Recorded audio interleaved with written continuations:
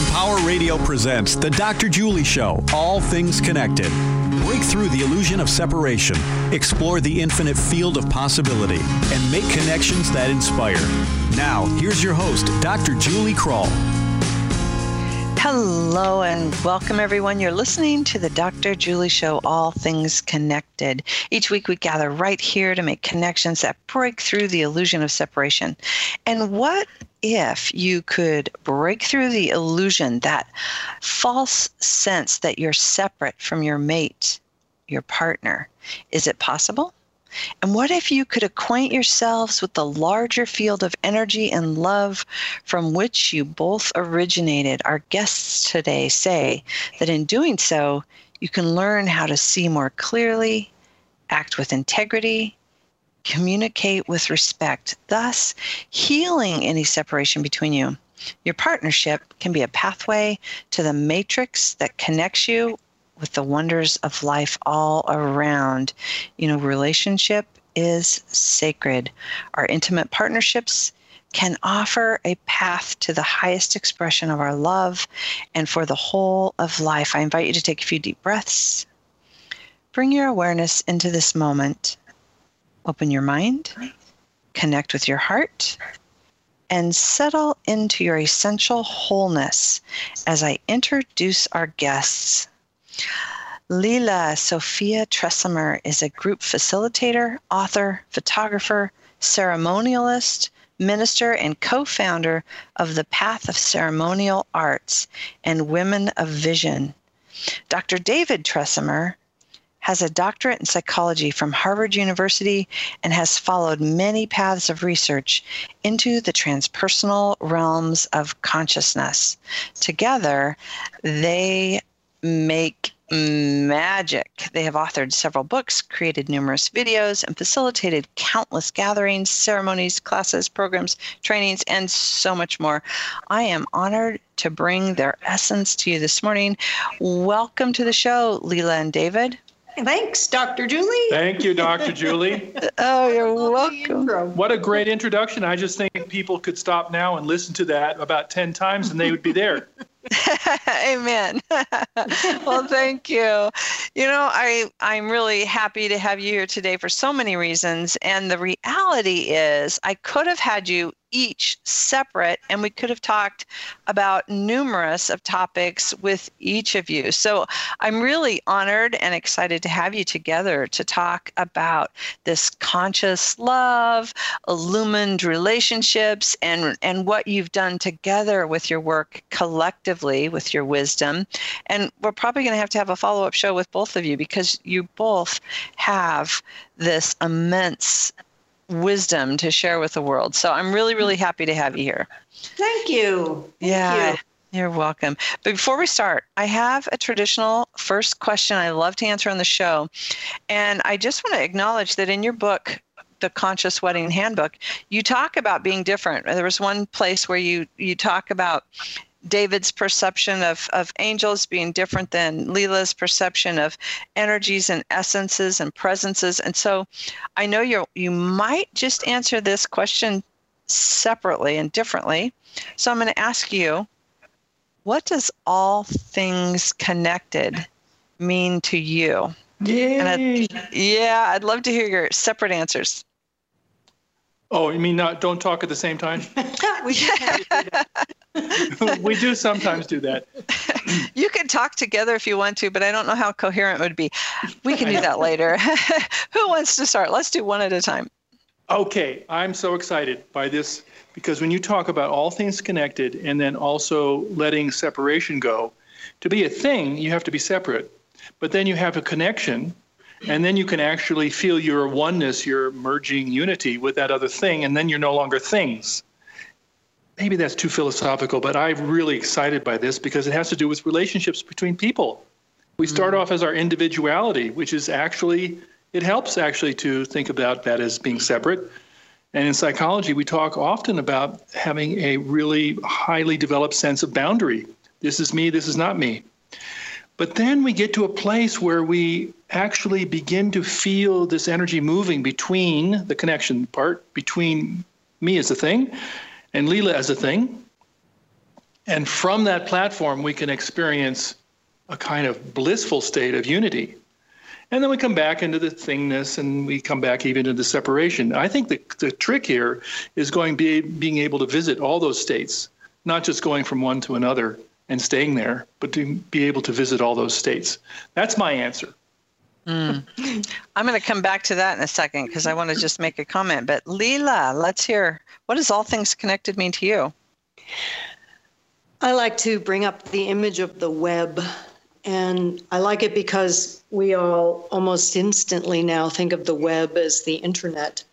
And for me, the web, the true web, is the web of life that does connect all things, and that all things are in resonance. And ultimately, the resonance is between my bones and the stones, or my blood and the rivers, or the ocean water, how it relates to the fluid in my body.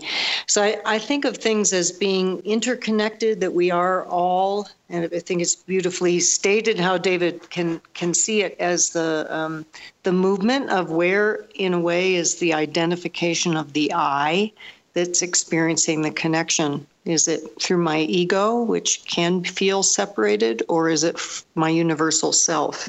From that perspective, all things are connected.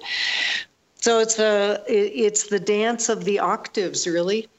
You know, which octave are we seeing from and experiencing from? And are our senses what limit us, or do the senses expand and we understand our connection through those more subtle realms? So for me, the web of life that connects all things, the true web, I would call it the organic web of life. We are all connected. And I can connect to a tree that way and find the wisdom of a tree in myself. Wow. Well done. Yeah, I agree with both of you. And, you know, the thing that both of you mentioned that I really just want to pause into and maybe even put an exclamation point on is David, you were talking about the trick is how to visit all the states. And Leela, I apologize. I'll probably do that a couple times. I have a really dear friend called Lila, and you remind me of her. Leela, you talked about ego versus universal self. And really, there's so much out there in the New Age movement and spirituality movement that really gives us this idea that we transcend that individual self and the ego. And what I'm hearing both of you say is, let's embrace all of that and move fluidly within ourselves as individual wholes within the greater whole. Yes. I mean, there's a practicality about crossing the street. It's really helpful to not merge with everything, but to understand yourself as separate and vulnerable if you're crossing the street, for example. Yeah, great example. And on the other hand, we probably all have had the experience when you're in that slightly altered state. Like I notice the difference if I'm driving my car through traffic. There are definitely times when everything just flows. I hit all the green lights. I'm in like a river rather than stop and go. So I think that we even, dealing with traffic and crossing streets can be in an altered state. And you don't want to be so altered that you lose touch with where the cars are. Exactly. Oh, that's a good example. And, it's exciting. One of the exciting things about having the two of you on is this yin and yang, this gorgeous complementary energies that you both bring. And from being this ceremonialist, spiritualist to this Harvard graduate in psychology, we can now blend and integrate. And it's so beautiful to hear your responses, because that's what I'm hearing. It's this integration of this higher wisdom into who we are that really can make a difference in our lives. And I love, the yin and yang for me can translate into words like form and flow. and we need both. And to only think we flow isn't honoring the fact that we incarnated, which, if you look at the word incarnation, means in the carne, in the meat. That's actually what the word originates from. So we chose, each of us in my cosmology, we chose at some level of awareness to become embodied. So to try to get out of here prematurely seems like, wow, why would you want to do that? It's just so interesting here. And to kind of make the best of it and transform as we are able matter itself through our own awareness of embodiment and being fully awake to the challenges and the opportunities. So yin and yang, the other principles I love to discern between masculine and feminine and female male. Like some people think they're the same thing. So the gender distinction of male female for me is very much something that's getting more and more fluid in this day and age. But the principles of masculine and feminine, we all contain those. And if we see those as principles rather than come to the lowest common denominator of gender, then I think that frees up an understanding that I have masculine and feminine aspects, as does David. I have flow and form. I have yin and yang. And then we find, I find that balance in myself, but then I get to find its unique expression in my relationship. Mm-hmm. And that's where it starts to turn into the dance. I love that. I love that. Thank you for bringing that up, because that does come through in your writings. And that whole idea of really waking that to a sense of resonance and balance within ourselves is so important for our work on the planet today. Yeah, absolutely. We have a simple model that is so profound, and one of its virtues is its simplicity. And we keep coming back to it. Can I just share that? Please, yeah. We call it 1-2-oneness. And it really helps. I sort of said something about it earlier, but I didn't use these terms, which are so simple. I mean, some sound bites in the world help, and many are distracting. But 1-2-oneness. So we begin as a one, and we are an individual, a sovereign individual, I am here, and I am I, and you are you, and I'm over here, and you're over there. And that's really helpful to say, this is the landscape, this is the real estate of the life force for which my consciousness has responsibility, the one. And I develop that one, and I mature it, and we're so happy when people grow up and have experiences, and they grow from that, and they create their one. Then there is a two. You go into the two, which is two ones. You go into a two-ness, which is partnership or relationship. And it can have healthy versions or not so healthy versions. It is the training ground where two ones can come together and really mature themselves even further. One of the greatest benefits of relationship is maturing your partner, sharing that growth curve and also contributing to it. From that platform, you can go to the oneness, the experience of out of time, out of space, bliss states, freedom, whereas the others in the partnership partakes both of freedom streaming from the oneness, as well as drama and limitation and conflict. But these are all learning. These are all learning possibilities from which you create a stronger one, working in two, and then that becoming a platform for experience of blissful oneness. And sometimes, Julie, I think that people expect themselves to prematurely transcend or ascend, which is a big theme in a lot of spiritual work these days. And I have a healthy respect for the process of ascension, and I think that it's been modeled by initiations of different sorts. But I actually revel in the partnership. I actually want to be in relationship and in embodiment and not be putting my sights prematurely on getting out of here, quote unquote. And I feel like that's something we need to address in this time in our lives. Like, what is it that when we made a commitment to incarnate, to be on Earth, what's our responsibility as enlightened beings to the Earth, rather than how do we get out of here? And I think that's a really important thing to ask listeners to consider, whether they really feel they have a relationship to the earth, to nature. In my cosmology, that would be to the divine feminine as Gaia Sophia, or the mother energy of the planet. You talk about this more in the Conscious Wedding Handbook, and the one part of really being the communion. I really would like to unpack this just a little bit more, because you talk a lot about that space, that energy, that magic between you and in itself that can lead toward ascension, right? And a lot of these beautiful spiritual experiences that we're talking about. But this connection to earth, this connection to divine intelligence, you guys use really universal language that really helps.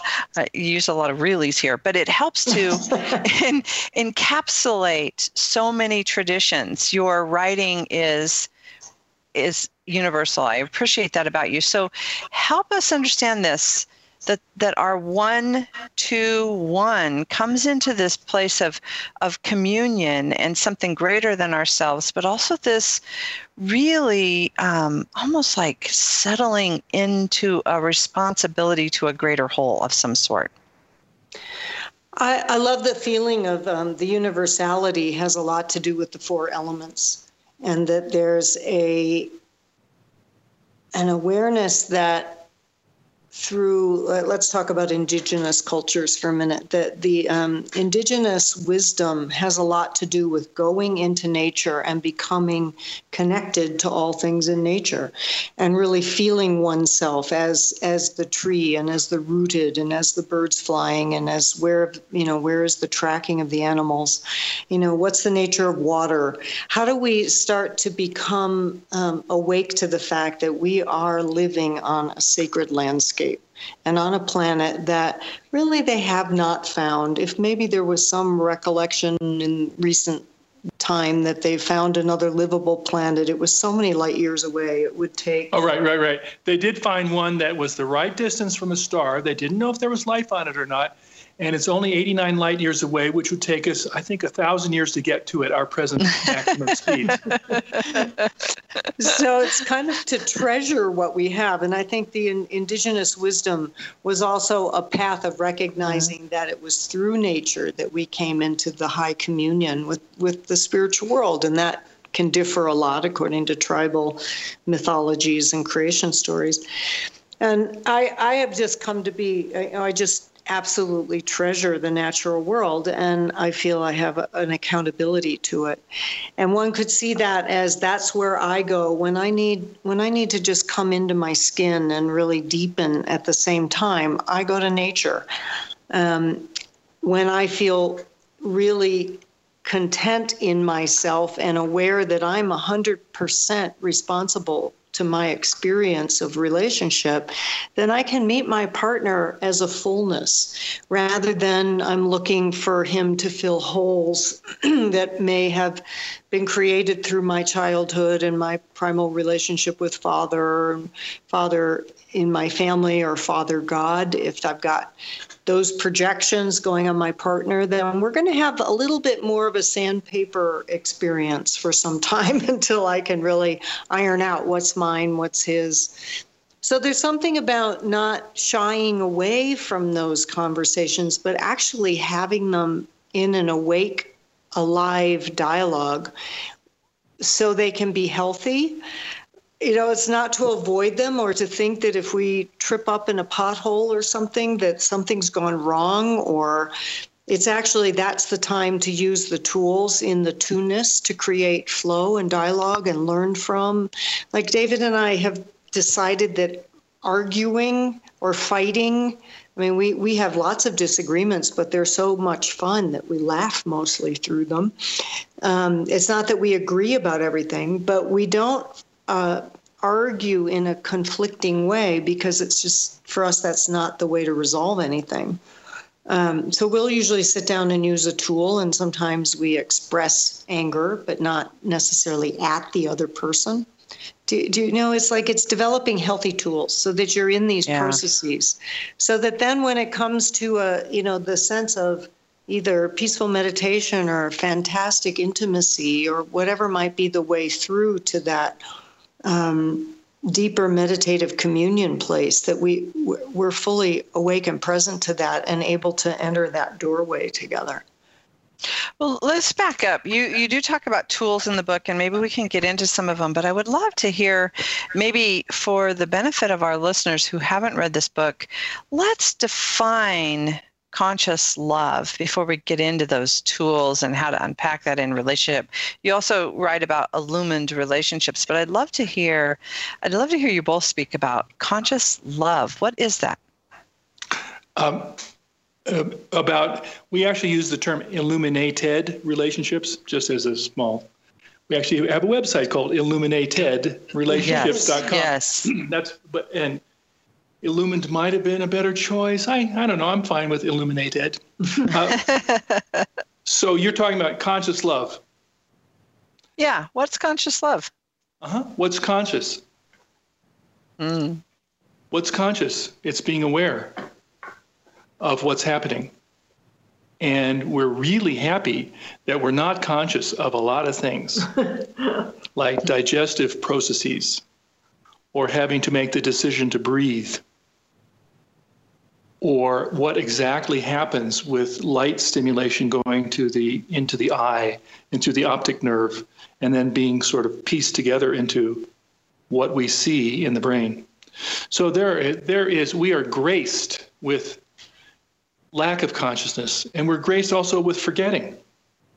There are a billion things that come into us every moment, and we are in the act of ignoring or destroying many of those things. Now, so conscious, really, we're talking about increasing your awareness of what's happening, maybe by 1%, maybe by 2%. So it's which is huge. It's immense compared to what we're dealing with. So I think Leela wants to talk. Okay. I love that. I mean, to me, that was a great example of a masculine response to an answer. I love it. What's conscious love? What's conscious? Okay, let's define conscious. Okay. So another approach to response would be related to, picture a circle, and in the circle is, let's say, love. Love is in the core. And then there's sort of this triangulation of experiences of love. And I love the intentionality that love can be a combination of intimacy, sensuality, and sexuality. Like the experience of love in a relationship. And in an ideal relationship, you have all those three firing, pretty much all the time. But there are a lot of people who experience sexuality without sensuality or intimacy, and vice versa, right? So to me, it's like the weaving. A conscious love relationship has those three things operative, and then other qualities that would be values for me would be the ability to trust, to communicate, to know that my partner is there, able to hold all the expressions of myself when I'm in balance or when I'm not, and that I trust him enough to be able to be a mirror for me, so that at times when I might need a gentle reflection, that we have an established language and a set of tools for that to happen. So ultimately, his deep value to me and mine to him is that we care for each other's awake state,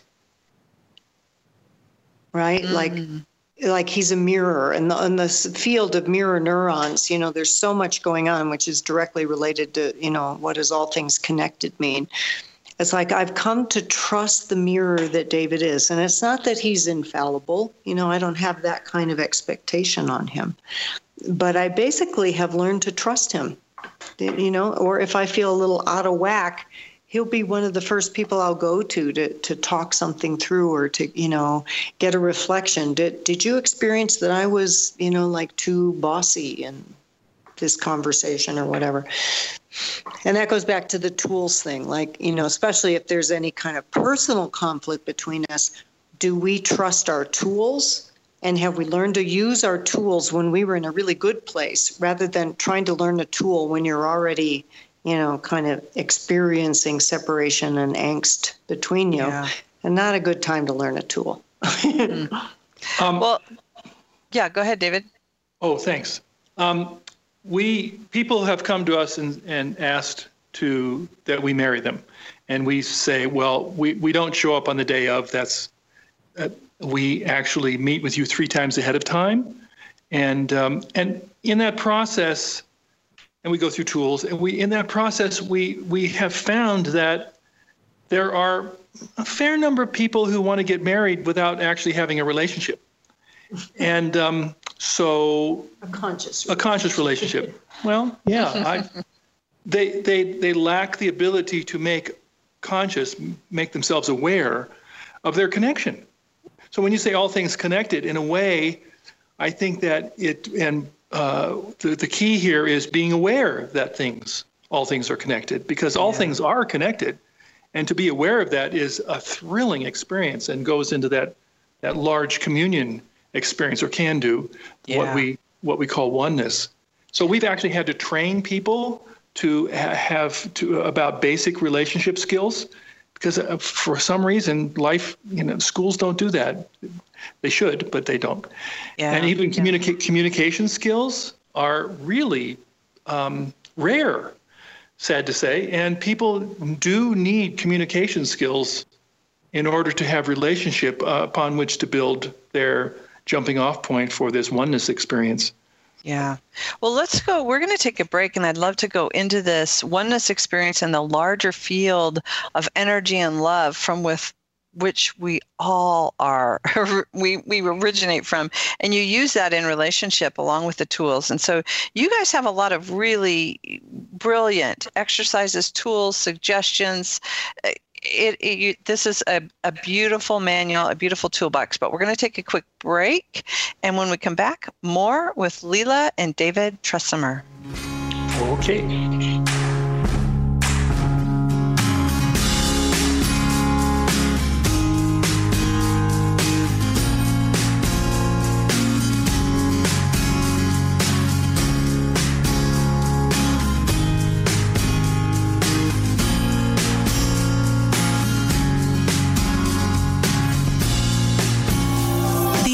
Meditation channel.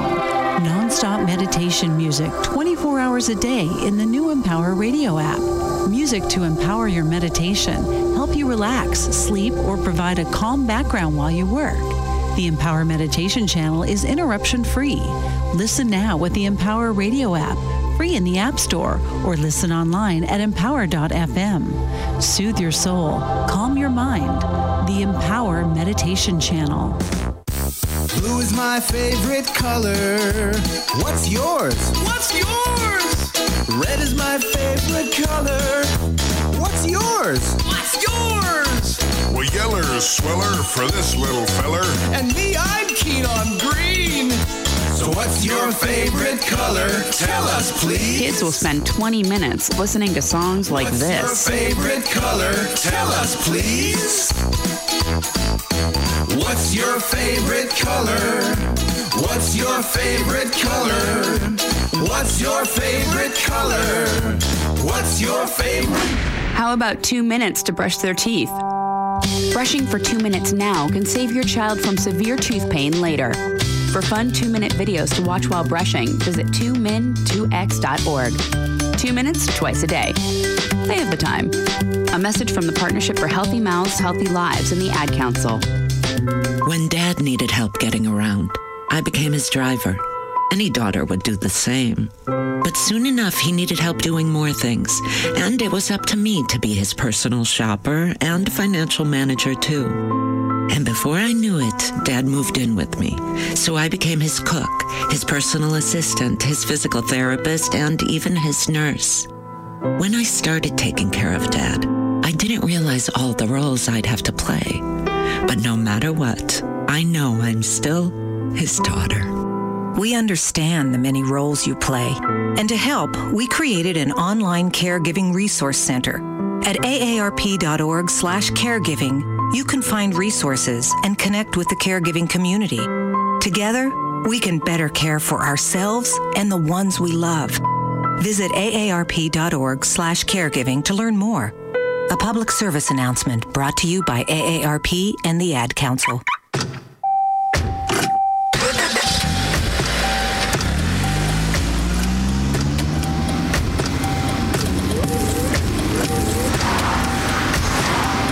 Driving has a rhythm all its own. Don't wreck it with a text. Before you get behind the wheel, silence your phone. Or better yet, designate a texter. For more text-free driving tips, visit stoptextstoprex.org. Brought to you by the Ad Council and the National Highway Traffic Safety Administration. Smile. You found Empower Radio. Now, back to the Dr. Julie Show. All things connected on Empower Radio. Welcome back. Hey, if you're inspired by our conversation today, I invite you to share it with others and maybe just listen to it again. You can do that by visiting my website at thedrjulieshow.com, where you'll find all the archive links as well as a list of upcoming guests. Also, stay connected all week on our Facebook page, All Things Connected with Dr. Julie, where we continue the conversation. I'm here today with Leila, Sophia, and Dr. David Tresimer. You can find more about them at illuminatedrelationships.com. Again, that's illuminatedrelationships.com. And Leila and David, before the break, we were talking about those tools, but one of the things you write about and teach is really helpful, I think, and I'm really curious here. You talk about origin stories, and you mentioned creation stories before, and our story is so important. How did we meet? What is your love story? So I'm curious, why is the story so important? And then what is your story? What is the origin story of Leila and David? I'd love to hear more. We both have a love of mythology and symbolism, and have learned because those are messages from the oneness. Yeah. It's like the expanded side. If you're a psychologist, you might think of them as archetypes and different ways. You know, for David, they're angels. For me, they tend to be principles. And I feel like we in the West have had very limited options in what our origin stories culturally have been. And for the vast majority of people in the West, it's either creationism or Darwinism. And neither of those really work that well for me. And there are elements of both that I integrate into a much bigger understanding of where I come from. For me, there's a really important word, which is gnosis, Gnosis, gnosis, which basically means direct knowing and direct experience. One other definition of gnosis is knowing where you come from and why you're here and where you're going. You just have a knowing, an innate knowing. Why are you here? I mean, the perennial question, why am I here? And where do I come from? I mean, people ask these questions and have asked these questions throughout time. So that's the big answer. Mythology and origins and grappling with the big essence of the meaning of life also can echo into understanding, well, what's the origin story of a couple?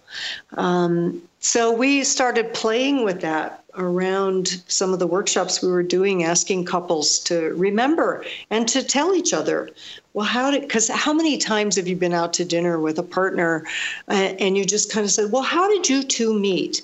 I mean, and everybody kind of sits up and their eyes usually get really bright and they go into this very animated story about how they met, right? Because it means something. Because often in these stories, you sense the operation of an invisible hand working, trying to get you two together, the two people.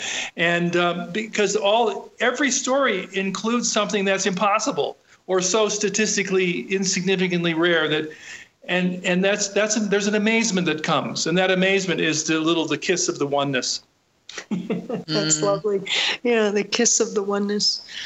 So we found, in listening to many of these stories, that often people would discover something in telling, because then we have them really listen to what they say, what their partner says, what they remember. Was there an aspect of geography involved? Was there some kind of music playing? Was there a moment when you just went bling?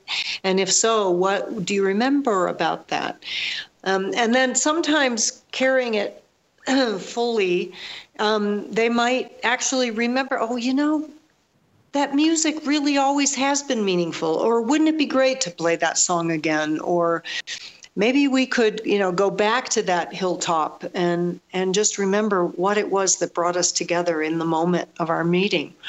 So it's mostly a way of, kind of playing with the memory, but also to mine it for information.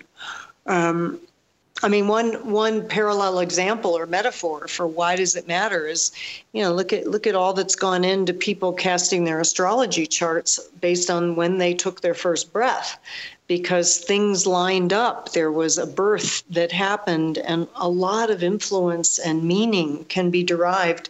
David has a whole star wisdom piece that he does based on what we call sidereal astrology, or where the stars really are, intelligent astrology. And there's a lot of archetypal information in when you took the first breath. So it's sort of based on that. There are patterns and intelligences that bring us together at a certain moment in time, and something new is born then. So paying attention to your origin story and really amplifying it, really living into it, really letting the imagination fly, because it actually is a portal, a window through which the oneness continues to want to speak to you about just how special it was, how much the angels had to work to get you two together. And why. Why?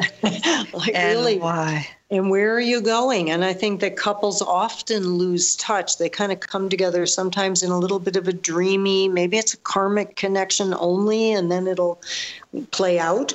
I think there are rare examples of people who get together really early in their lives, who stay happily and committedly together. It's pretty rare. If you're going to say that, we should say we are not unalterably opposed to divorce. We actually look at relationships as a learning experience. And actually, if your partner goes off in a new direction, if you truly love him or her, you say, I wish you well. This was really good. We learned a lot from each other, and may you go on to your next class with somebody else. Yeah, I love how you... Go ahead. Well, just a lot to do with communication skills and being accountable 100% for your experience in a relationship. Yeah. Right? Because they can go bad so fast, to where suddenly the person you once loved forever and ever is now your arch enemy. And I just think that's so sad. That's very sad. Yeah, you talk about relationship as a living process, and each of us become better human beings through that process. Let me tell you my story then, but I do still want to hear yours. But I'm curious because I was one of those very, very, very young, and maybe you can walk through this with me. So my origin story started with me as a sophomore in high school, having a conversation with the universe, being frustrated with guys, being frustrated with their maturity level, being frustrated with, I was this precocious young woman who was a mystic and a knower back then. And so I'm having this conversation. And I was at high school. It's after a weekend, and I was disappointed in my friends and guys. And as I'm having this conversation, I'm like, okay, universe, who would I, if I'm going to marry someone someday, what kind of person am I going to marry? And I'm thinking about this grounded and I had my qualities, but I'm like having this conversation, and the universe, that oneness, speaks to me and says, someone like Kevin Kroll. And I had no idea who that was. And I'm like, who is this guy? And that was the beginning of our story. And he had no idea who I was. I had no idea who he was, but I became this voyeur. I'm like, who's this guy that I'm, told it would be perfect for me? And so we've been together 35 years now. That's fantastic. And how did you finally actually meet? Well, this was, again, it's the oneness, really. I don't want to use the word manipulating, but I can't think of the right term right now. The oneness bringing us together. So I kind of figure out who he is. He's a grade higher than me, and I start just paying attention to who he is. He had no idea who I was. My sister was in his class, and I told my boss that I had a crush on this guy. And my boss was like, would go out to where he worked and teased him because she was a customer. And he's like, totally not interested in girls whatsoever. But here's how. So this is the second little push from the oneness. So I try out for show choir, which he was in. We called it swing choir back then. He was older than I. It was only for juniors and seniors. I try out, I make it, and we partner up for show choir. And as we're there for the partnering, for the pairing up, he's the second tallest guy. And I talk to the universe. I'm like, oh, make me the second tallest girl. Make me the second tallest girl. And she lines us up, and I'm the second tallest girl. And we became partners. And that's all she wrote. I love that. So is clairaudience? That would be one thing I would say. Do you often get information that clearly? Oh yeah. Yeah. Well, that would be one of the mythic things in the gifting, that you have an inner voice that you know to listen to, and that now you can trust and follow, with more confidence than maybe your 14 or 15-year-old self was able to, and that you did that, right? That you listened and pursued it. You would be amazed. There are actually studies on this. How many people actually have experiences such as yours and shut down and say, I don't want to have anything to do with this. And it's kind of sad, because I think that, the spiritual realms are trying to acquaint us with our own skills. Mm-hmm. And we actually, for various reasons, and that's why actually Darwinism, which has definite benefits, is not a friend. It is actually because people get this idea that they are this random collection of atoms and, just go out and have fun because there's no meaning to anything. And that's a disservice to humanity, actually. Mm-hmm. Yeah. So using our story as an example for really developing a conscious, illuminated relationship, what else can we learn from that? And what are some of these other tools? Well, if you were coming together and looking at your mythic story, you obviously have a lot of detail there to work with. Even what I didn't quite catch was it a theater performance or singing, dancing? Yeah, singing and dancing group. Yeah. Great. And do you still do that? Not for performance by any means. And, we love music, and we love to turn on music, and, a good song comes on that we both enjoy. We'll turn it up and sing to it, and we dance when we can, but not like show choir. But that's a good hint for us, isn't it? That might be a good hint, because there's a kind of playfulness that I think often, especially no matter how long we've been with a partner, as we're entering the more mature years of our life, we have to kind of remind ourselves how to play and how we used to play. And the arts is certainly one way of doing that. Just as a little, as you're speaking, I'm remembering my mother met her second husband. My dad had died quite young in our life, and she had re-met her husband, who took her to the end of her life, in high school, and they were in a play together called Leela Wala, the Indian Princess. And my mother, she still had pictures from this time where at that point, her then-to-be husband had a crush on her. And, they were living on different sides of the country and met when they were 60 years old again. And it was just the sweetest thing for me to realize, how long ago they recognized and knew one another. And it took them, 50 years to end up in a partnership.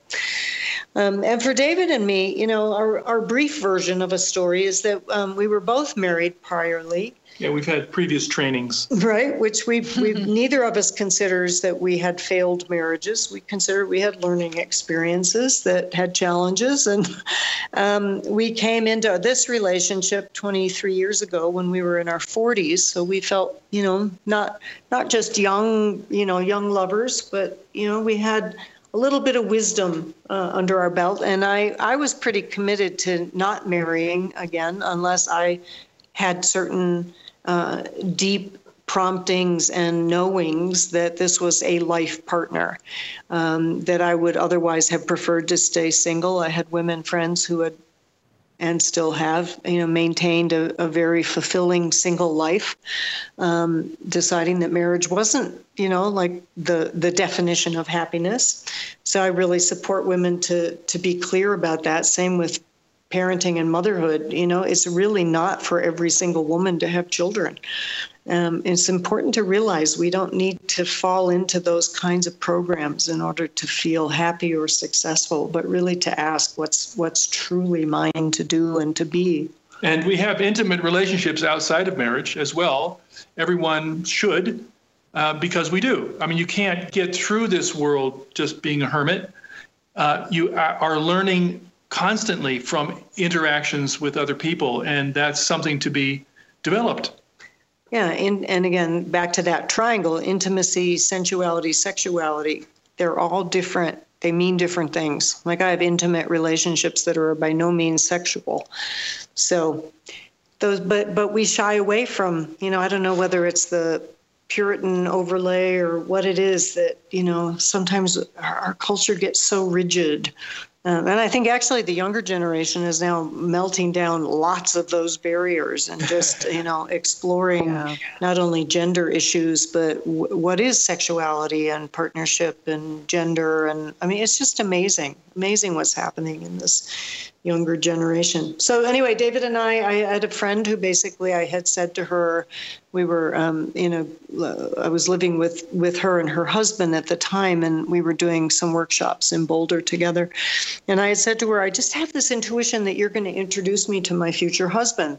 And the next day we were facilitating this workshop, and it was the first time I laid eyes on David, and he was across the circle, and we were doing a Greek dance, and he was singing and dancing. And I looked at her and I said, I want one just like him.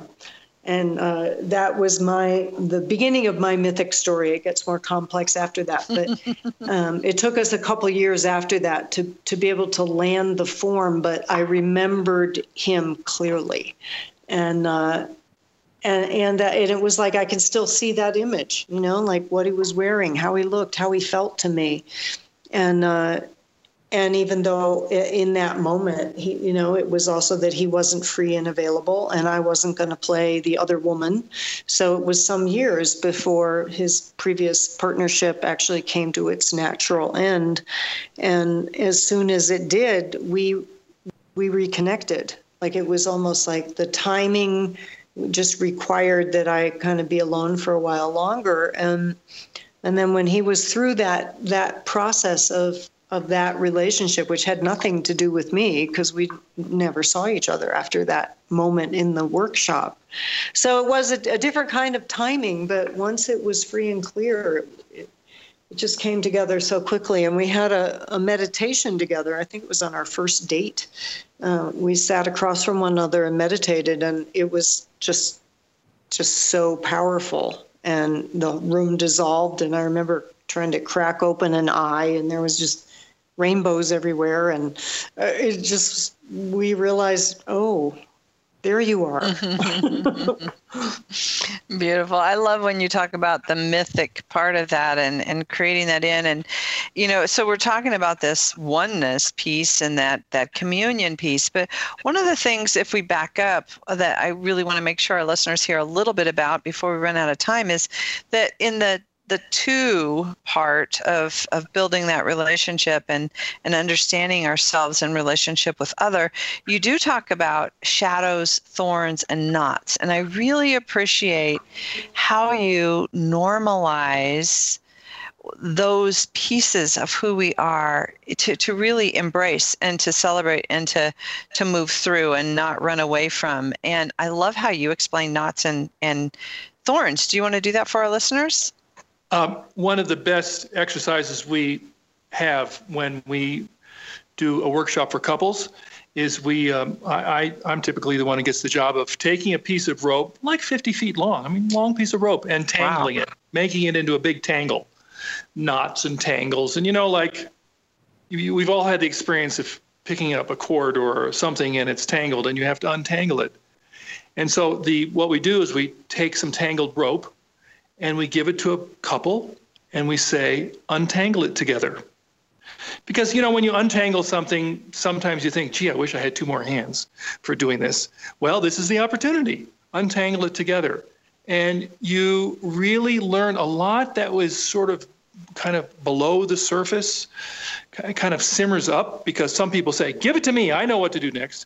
And other people work together really well, and they share their insights about what has to happen, which loop has to go through what other thing. Or to do it without speaking. We've also done that. You don't speak. You don't have to speak. Faced with the task. It's it comes up without speaking quite well. Yeah. So that has what that does is, and we found over and over again that when you do that together, the knots in your relationship start to unbind. It's the most amazing thing. Because what are you putting your attention on, right? You're putting your attention on a problem, not particularly a meaningful one, but you have a problem in front of you. How do you work together or how do you work together to tease the knots apart and to open them up? Because all knots bind energy. That energy can be put back into the great pool of love energy and utilized in your relationship. And similarly with thorns, the proverbial thorn on the rose doesn't make the rose less beautiful. And yet when we encounter these prickly places in ourselves or in our partner, it's, what do we call it? Do we call it a problem? Do we call it, something's gone wrong? Or do we simply recognize that an element of being in life is to bring to light what's in the dark, which hence the idea of illuminated relationships is the willingness to go into some of the darker places or the deeper places. It's like the deeper you dive, the higher you soar. But if people are determined to play it safe and keep a relationship on a superficial level of safety and not grow the margins and trust the power that's actually held in the depths, without having a healthy respect for that power and the creativity that can be released when I navigate into some of those darker, deeper places of my psyche. If I have a healthy respect for that, then I can work with my partner to actually shine the light and illuminate and therefore liberate some of that shadow energy. Beautiful, beautiful. That I'm like here, I was just with family over the weekend, and we were talking about all the things that we wished we could teach in school today, and illuminated relationships is one of them.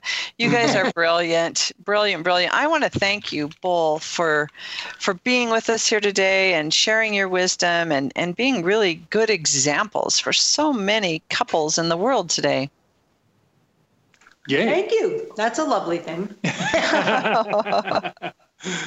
Well, absolutely. And I just want to remind our listeners they can find both Leela, Sophia, and David at illuminatedrelationships.com. So, thank you. And we're going to have to bring you back and talk about even more because you both are just a wealth of information. So I really appreciate you joining us today.